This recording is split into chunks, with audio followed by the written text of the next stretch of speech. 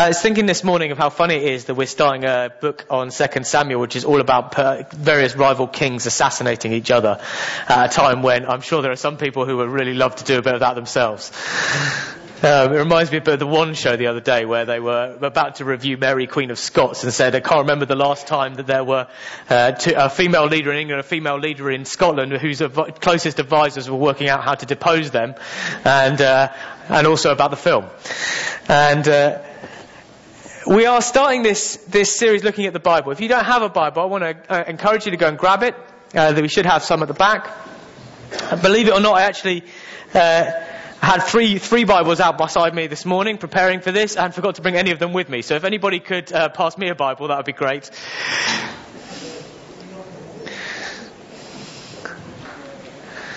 I had that sinking feeling where you're leaving the house and you know you've forgotten something but don't know what it is.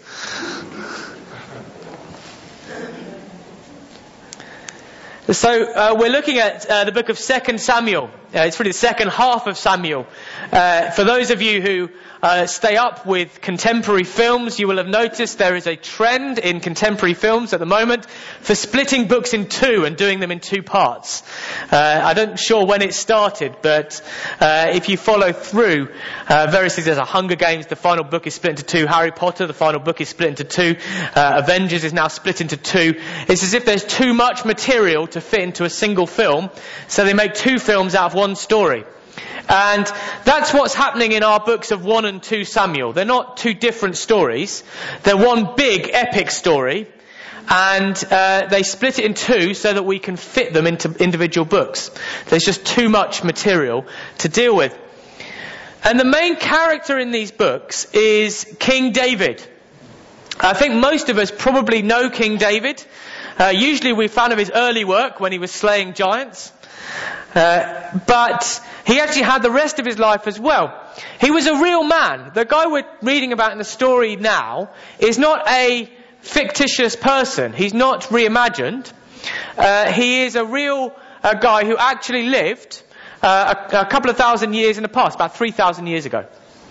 And he really was king over Israel when they've been digging up around Jerusalem. It's not a very easy place to do archaeology, but there's a lot of politics involved. But they found various inscriptions relating to David. And there was a revisionist school of thought which took hold in the 20th century, said, no, this guy never lived, and then they dug up all this stuff and people's careers were ended. And it's very sad, but there we go. In fact, that very often happens. You get people who make their careers out of saying that something in the Bible didn't really happen, and then you find a piece of archaeological evidence that shows that it did. I remember when I was at Cambridge, there was a tutor who insisted that Pontius Pilate wasn't a real person, and then one of his students said, but there are 3 inscriptions about him in the British Museum. And that was that. By all means, friends, build yourself an academic career setting yourself against the Bible. All I'm saying is it's always ended in tears in my experience. David was a real guy. And he was a historic king. And yet, he's different. We treat him differently from other historic kings. If you come to this church for the next few years, and I would encourage you to do so, you will hear me speaking about a range of figures, but you won't hear me speaking about Henry VIII, for example, or Mary, Queen of Scots, or Queen Elizabeth II, or King George III. We don't treat every historic king the way that we treat King David. There's something special about him. There's a reason why so much of the Bible is dedicated to him, and why I spend a significant portion of my life trying to work out why and what he has to say to us today. See, David is important for a couple of reasons that make him different from, for example, Queen Victoria. The first thing is that he shows us Jesus. David teaches us something about Jesus. If you read the stories of Jesus, you'll notice that one of the names that he's called by all the time is the Son of David. Now that's not because his dad was called David, but his stepdad was actually Joseph. His adoptive father was Joseph. David was his great however many great-grandfather. Yet there's something important about Jesus being the Son of David, because David shows us something of what king God is looking for. He shows us something about Jesus, because Jesus is the son of David. David also shows us, we're going to see in the midst of his life, something about why we need Jesus. He doesn't just tell us something about who Jesus is. He shows us why we need him. And the Bible isn't a great fan of hagiography. Hagiography, this is my big word of the week, is where it comes from the word hagios, from Greek meaning saint or holy, set apart. And it's what we describe where you have a write-up of a life where the person did no wrong. So if you read a biography of somebody and you go into their life and you think, oh goodness me, was this person even human? Did they ever do anything wrong? It's like they never sneezed, let alone anything else. I mean, you see this very often in politics. Don't you? If you go and you speak to Jacob Rees-Mogg, I expect his account of Margaret Thatcher's life would be something of a hagiography. Right? You get the impression this woman never did anything wrong. And if you went to Jeremy Corbyn and asked him about, Keir Hardie or Clement Attlee, you might get the same thing. The Bible doesn't really do that. It's very realistic about the people it portrays. And David is a great king, the greatest king in Israel's history.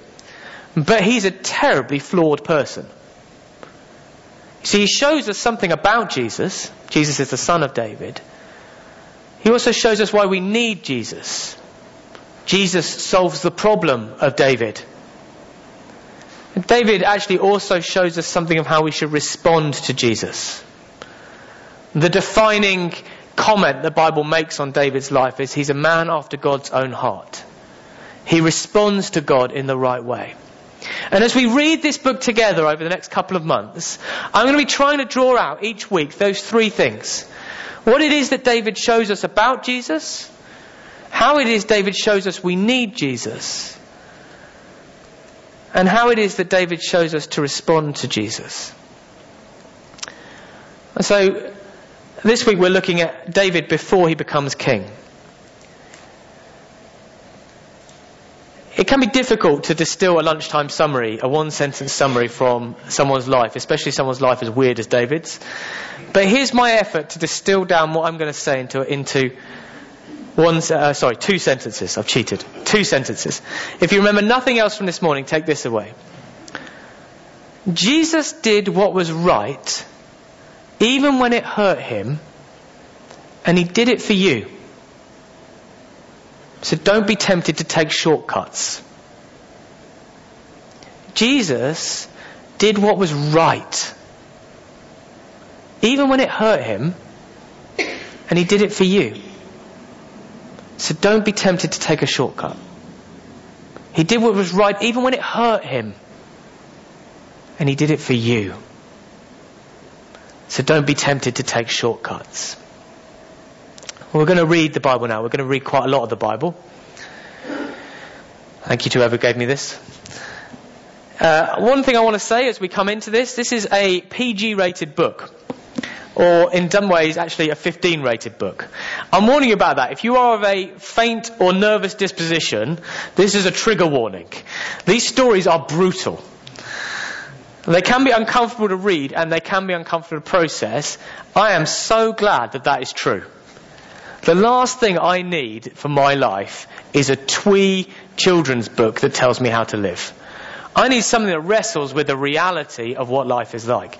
We're going to pick our story up in the middle of a civil war, a brutal civil war, and a civil war that's also going on at the same time as a war between two nations.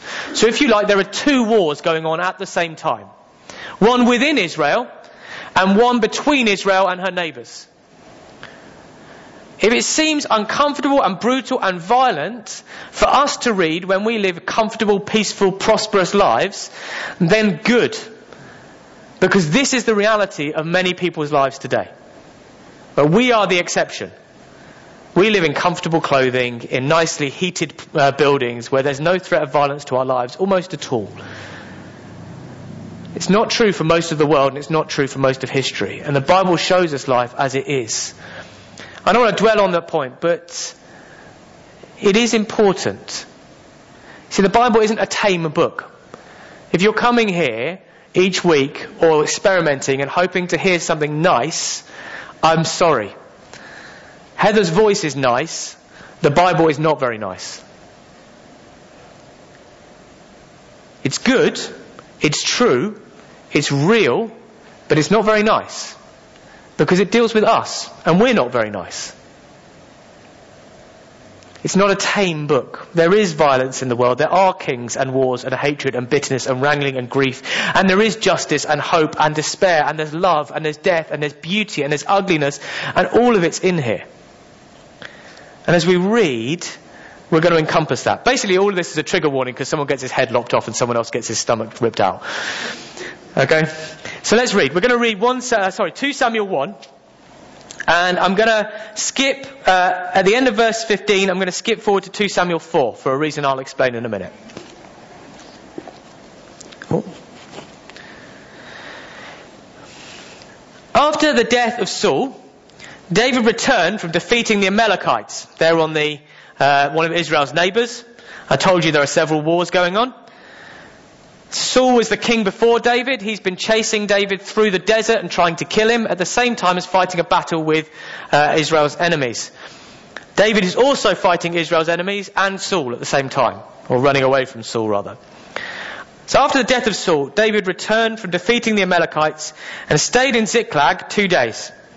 On the third day, a man arrived from Saul's camp with his clothes torn. Oh no, I haven't put that on the screen, sorry. With his clothes torn and dust on his head.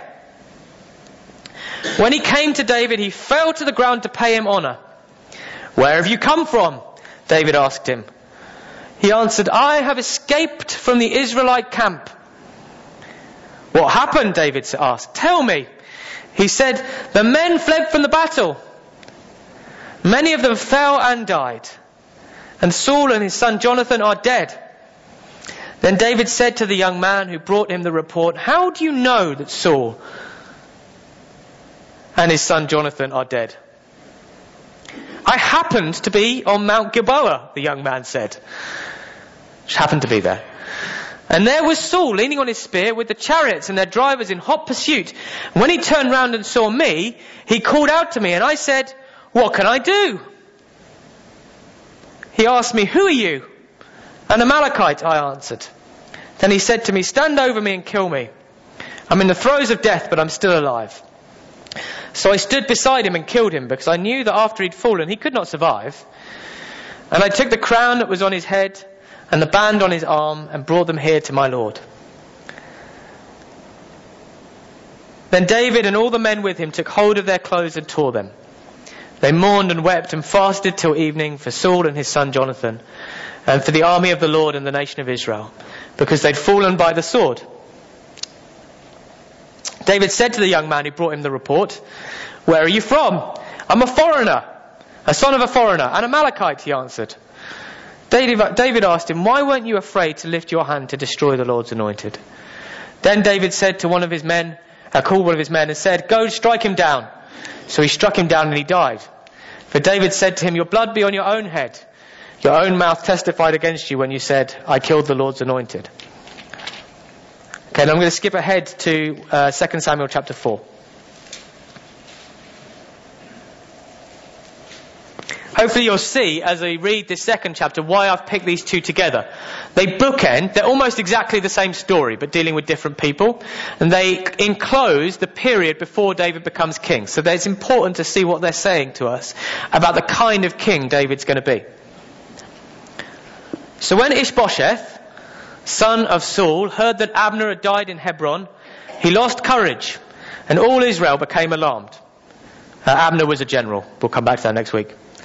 Now Saul's son had 2 men who were leaders of raiding bands. One was named Baanah and the other Rechab. They were sons of Rimmon the Beerothite from the tribe of Benjamin. Beeroth is considered part of Benjamin because the people of Beeroth fled to Gittaim and have resided there as foreigners to this day. Jonathan, son of Saul, had a son who was lame in both feet. He was 5 years old when the news about Saul and Jonathan came from Jezreel. His nurse picked him up and fled, but as she hurried to leave, he fell and became disabled. His name was Mephibosheth. Now Rechab and Baanah, the sons of Rimmon the Beerothite, set out for the house of Ishbosheth, and they arrived there in the heat of the day while he was taking his noonday rest. they went into the inner part of the house as if to get some wheat, and they stabbed him in the stomach. Then Rechab and his brother Baanah slipped away. They had gone into the house while he was lying on the bed in his bedroom. They stabbed and killed him. They cut off his head. Taking it with them, they travelled all night by way of the Arabah. Okay, just to give you some perspective, they're travelling about 2 days carrying this guy's head, presumably in a bag. Anyway, they brought the head of Ishbosheth to David at Hebron and said to the king, "Here is the head of Ishbosheth, son of Saul, your enemy, who tried to kill you. This day the Lord has avenged my lord the king against Saul and his offspring." David answered Rechab and his brother Baanah, the sons of Rimmon the Beerothite, "As surely as the Lord lives, who's delivered me out of every trouble, when someone told me Saul is dead and thought he was bringing me good news, I seized him and put him to death in Ziklag. That was the reward I gave him for his news. How much more, when wicked men have killed an innocent man in his own house and on his own bed, should I not now demand his blood from your hand and rid the earth of you?" So David gave an order to his men, and they killed them. They cut off their hands and feet and hung their bodies by the pool in Hebron. I did warn you. And then they took the head of Ishbosheth and buried it in Abner's tomb at Hebron. I heard someone breathing out. Yeah, it's grim. I'm now going to read from Luke 4. This is the story of Jesus. You don't need to worry about finding it. I'm going to put it on the screen. It's the beginning of the story of Jesus. After Jesus has been baptized, he's tempted by the devil in the wilderness. Have a listen to what it is the devil says to him. The devil led him, that's Jesus, up to a high place and showed him in an instant all the kingdoms of the world.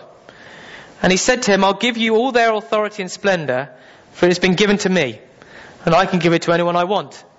So if you worship me, it will all be yours." Jesus answered, "It's written, worship the Lord your God and serve him only." That's the word of God. Taking shortcuts can be disastrous, however tempting it is. I was thinking about this. I was thinking about the movie Hot Fuzz. It's about a comedy movie about a very, very competent super cop who goes to work in a village because the rest of his colleagues in the Met Police are fed up with him making them look bad. He arrests so many people they don't want him around anymore. And he goes to this village, and the only other policeman there is an incredibly overweight and very incompetent man who's a massive fan of action movies. And they get to the point where they're chasing a shoplifter, and they have to decide whether to take a shortcut. I just thought I'd show this as a bit of light relief. Through the gardens. What's the matter, Danny? You never taken a shortcut before?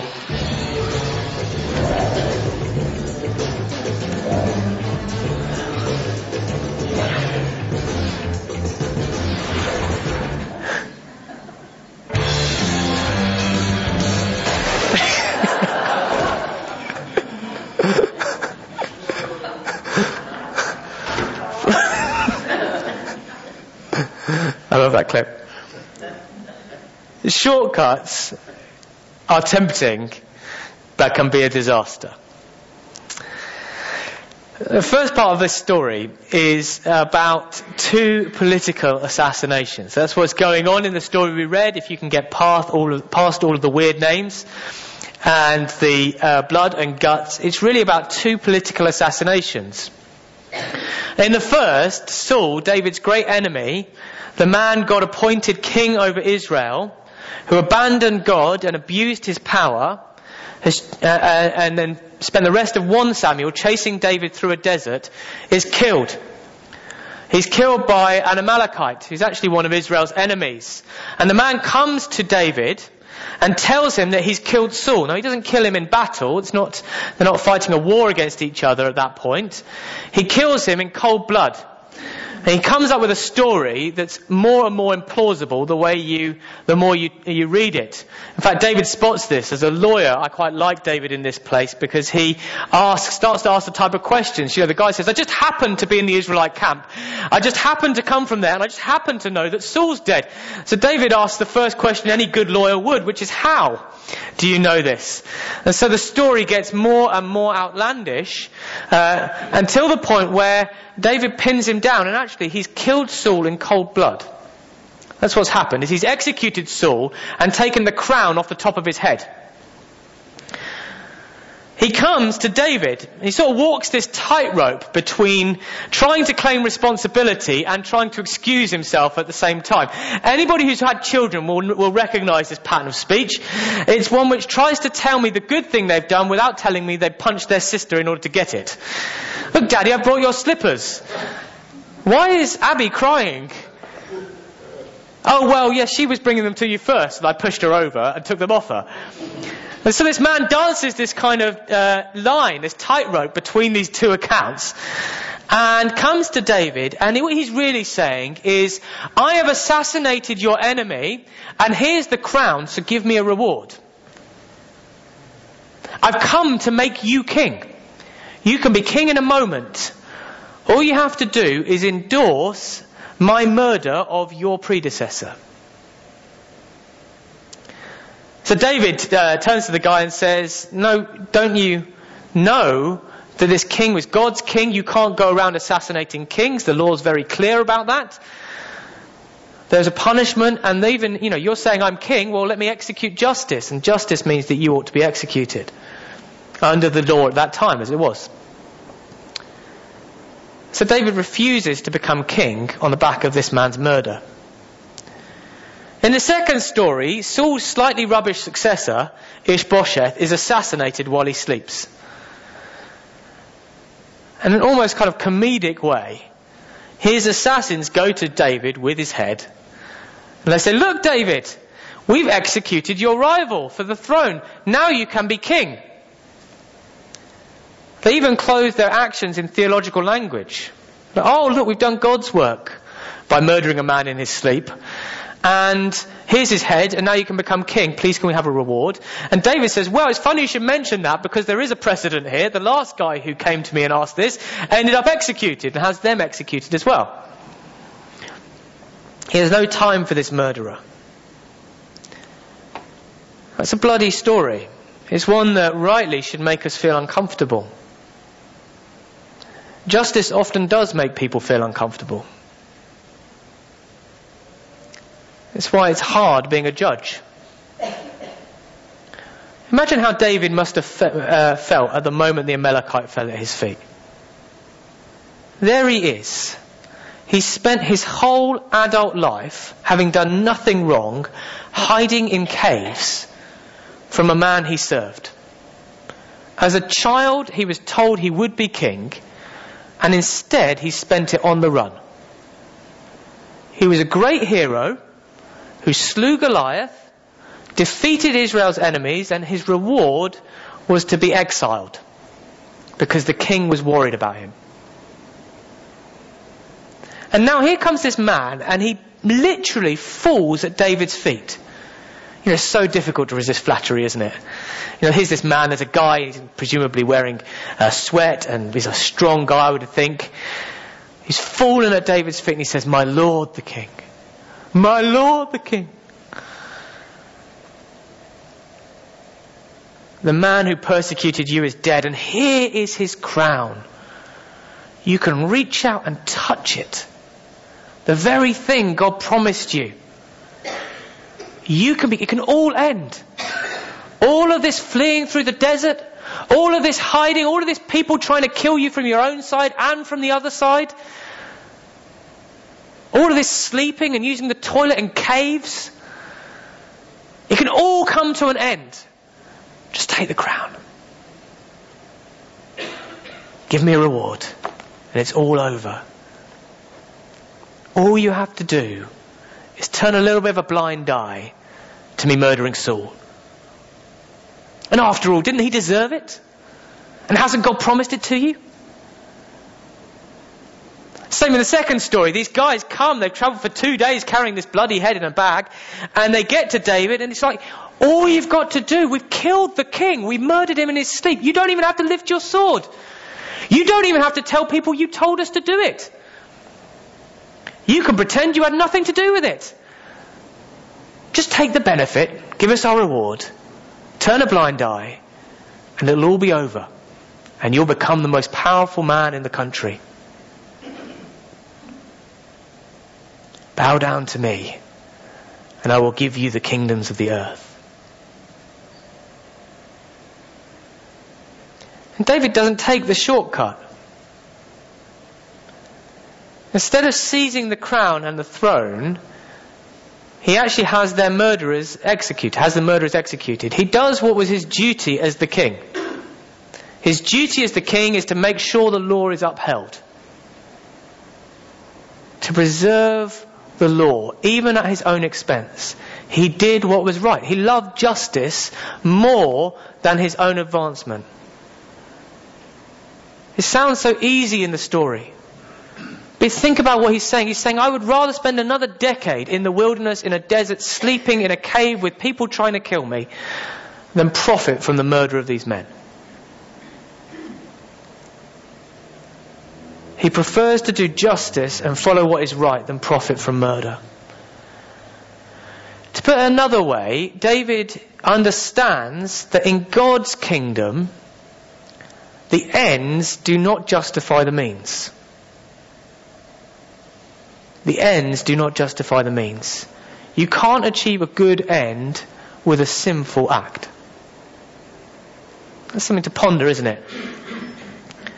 He knew that God was in control. He trusted God completely. God could make him king at any time. God does not need David to seize the kingdom. God does not need men to sneak in and kill Ishbosheth in his sleep. He doesn't need that. But God can do whatever he likes. God does not need David to seize the kingdom for him. What he's looking at is what kind of king David will be. More important than David snatching the kingdom from this man is whether he will do justice or not, even when it's his own hurt. Whether he will pursue righteousness or not, even when it's his own hurt. Even when he will stand up for the innocent and for the weak, even at his own hurt. That's what he says to Ishbosheth's killers. He says, you killed an innocent man. My job is to defend the innocent man. That's what it means to be king. God's king is to defend the innocent and the weak. Not to sanction their murder. He understood that God was more interested in his character and what kind of king he would be and how quickly he could get there. When we understand who God is and we desire his glory above everything else, we realize that how we behave, who we are, is at least as important as what we achieve. There is nothing you can achieve in your lives, my friends, that is more important than who you are while you do it. Let me put it another way. When I was a lawyer, my canon of heroes was enormous. If you came to mine and Heather's wedding, I don't think anyone here did. Sorry about that, you didn't get the invites. They must have got lost in the post. Our tables were named after famous lawyers. Some of them fictional, some of them real. So we had a Rumpole of the Bailey table. Yeah, we were geeks, okay? I'm not ashamed of it. I was a geek. We had a Rumpole of the Bailey table. We had tables named after real senior QCs, people whose lives changed the face of the law in this country. Every single one of them, brilliant, brilliant men, and they were all men. Dead. The most influential judge of the 20th century was Lord Denning. He was one of the names on our tables. Some of you are nodding, I can see. You remember Lord Denning? He gave fascinating and brilliant judgments. Most of them are now obsolete. The greatest judge of the 20th century in England, probably of the last 500 years, most of his life's work is now irrelevant. Denning was a Christian, however, and he understood that what he achieved was nothing compared to who he was.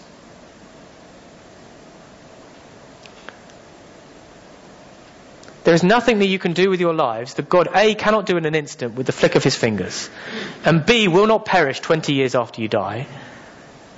So focus on who you are while you are doing it. Character is more important than achievement. Partly because God needs you to work. We're going to come on to that. See, David is foreshadowing something we see in Jesus. That story of Jesus in the desert is exactly the same story as the one we were told about David.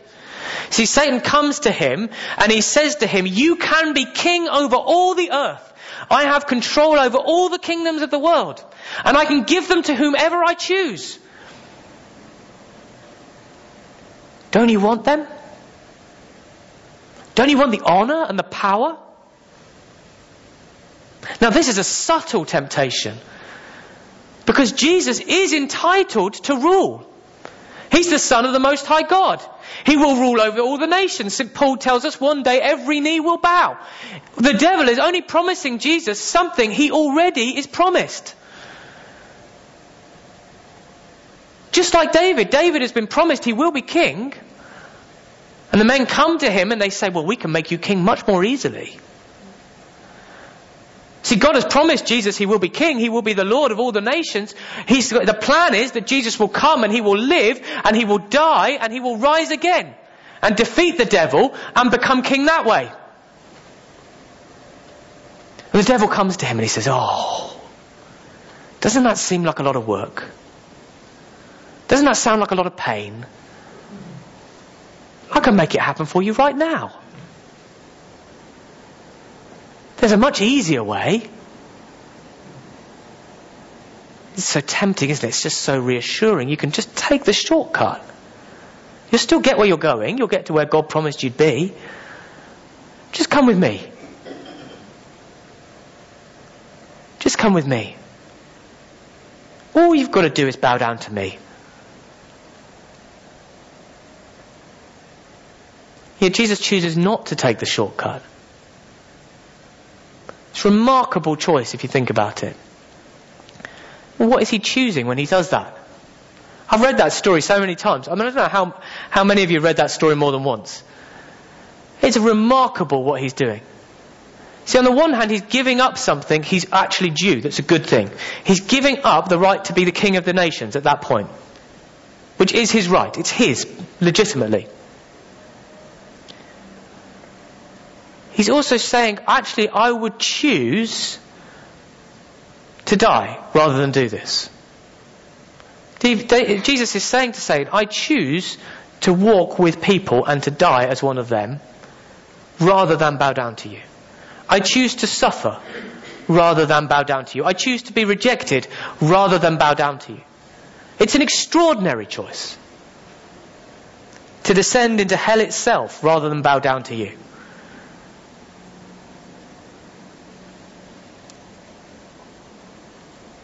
Why does he do it? Why did David say no to Ishbosheth's murders and to Saul's? Well, I want to suggest there are two reasons. One is that they both wanted the glory of God before anything else. The one thing you cannot do is glorify God and bow down to the devil. You can't do it. In the words of the inestimable Bob Dylan, you've got to choose to serve somebody. But David had to choose who he would serve as king. Would he serve himself or would he serve God and the people? Would he protect the innocent or would he pursue his own power? Jesus had to choose. Would he bow down to his Father or would he bow down to Satan? And he said it's a choice you have to make. And they both desired the glory of God above everything else. Second thing I would suggest, the second reason why they did it was love. Love. For you and me. In David's case, for the people of Israel. Why do I say that? Well, what the people needed was a king who would do what was right. The people needed a man after God's own heart. The people did not need another king who was self-serving murderer. They'd had one and it had led the nation to a disaster. They needed a king who would do what God wanted. What about Jesus? What the people of the world needed was not another great Messiah who would bow down to the devil. What they needed was somebody who would defeat the devil on their behalf. Love. Jesus could obtain the rule over all the nations, but he could not do it and free you and me. He chose the path that would set us free. Chose the path that would bring us forgiveness, even when it hurt him to do so. Love. To take the shortcut would have saved him a whole suffering world's worth of pain, but it would not have honoured his Father, and it would not have freed us from the curse of sin and death. It would not have defeated the evil that blights our world. He would have granted the evil victory. Instead, he chose the long way around. The path of pain, suffering, darkness, love, and light, and hope. So as we come to apply these passages from the lives of David and Jesus, I want to suggest to you the Holy Spirit is searching each one of our souls this morning. He's looking to heal them and to bring them closer to God.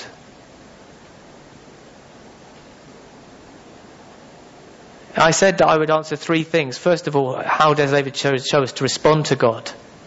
How does David show us Jesus? And thirdly, why do we need Jesus? Well, I would suggest the answer to why we need Jesus is in these two stories. The same evil keeps on happening over and over again. This is fashionable to imagine, or at least it was fashionable one time, I don't know whether it still is, to imagine evil as being something that lurks within the heart of a few individuals, where if only we could purge them from our society, then it would be okay. You get a version of this in every debate I've ever encountered. If only we could lock the criminals all up, it would be fine. If only we could get rid of the foreigners, it would be fine. If only we could purge the Parliament of the Tories or of Labour or of the Liberals, it would be fine. If only there were no Remainers or Brexiteers, it would be fine. If only the others were gone, it would be fine. The first 4 chapters of 2 Samuel demonstrate that is the most wishful thinking in the world. It would not be fine because I would still be left. If I get rid of you, there's still me, and I'm a problem. Or if you get rid of me, there's still you, and you're a problem.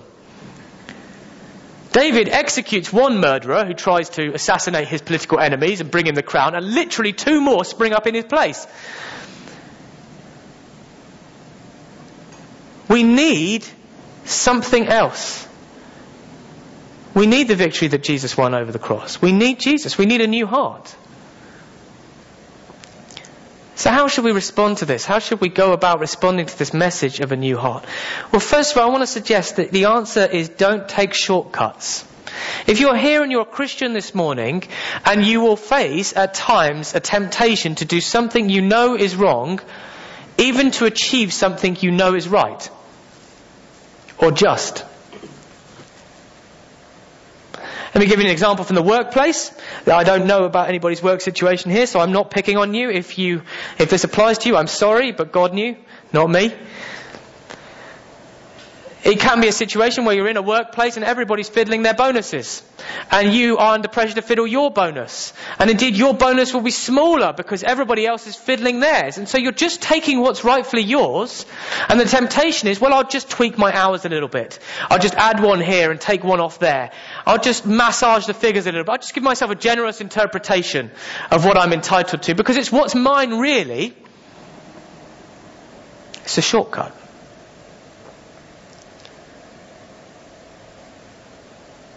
I'm about to fill out my self-assessment tax form. Now, who among you knows how many books I've bought this year? I mean, I could obtain a tax break just by adding on a couple of encyclopedias. Who would know? Who would know? And after all, we need the money.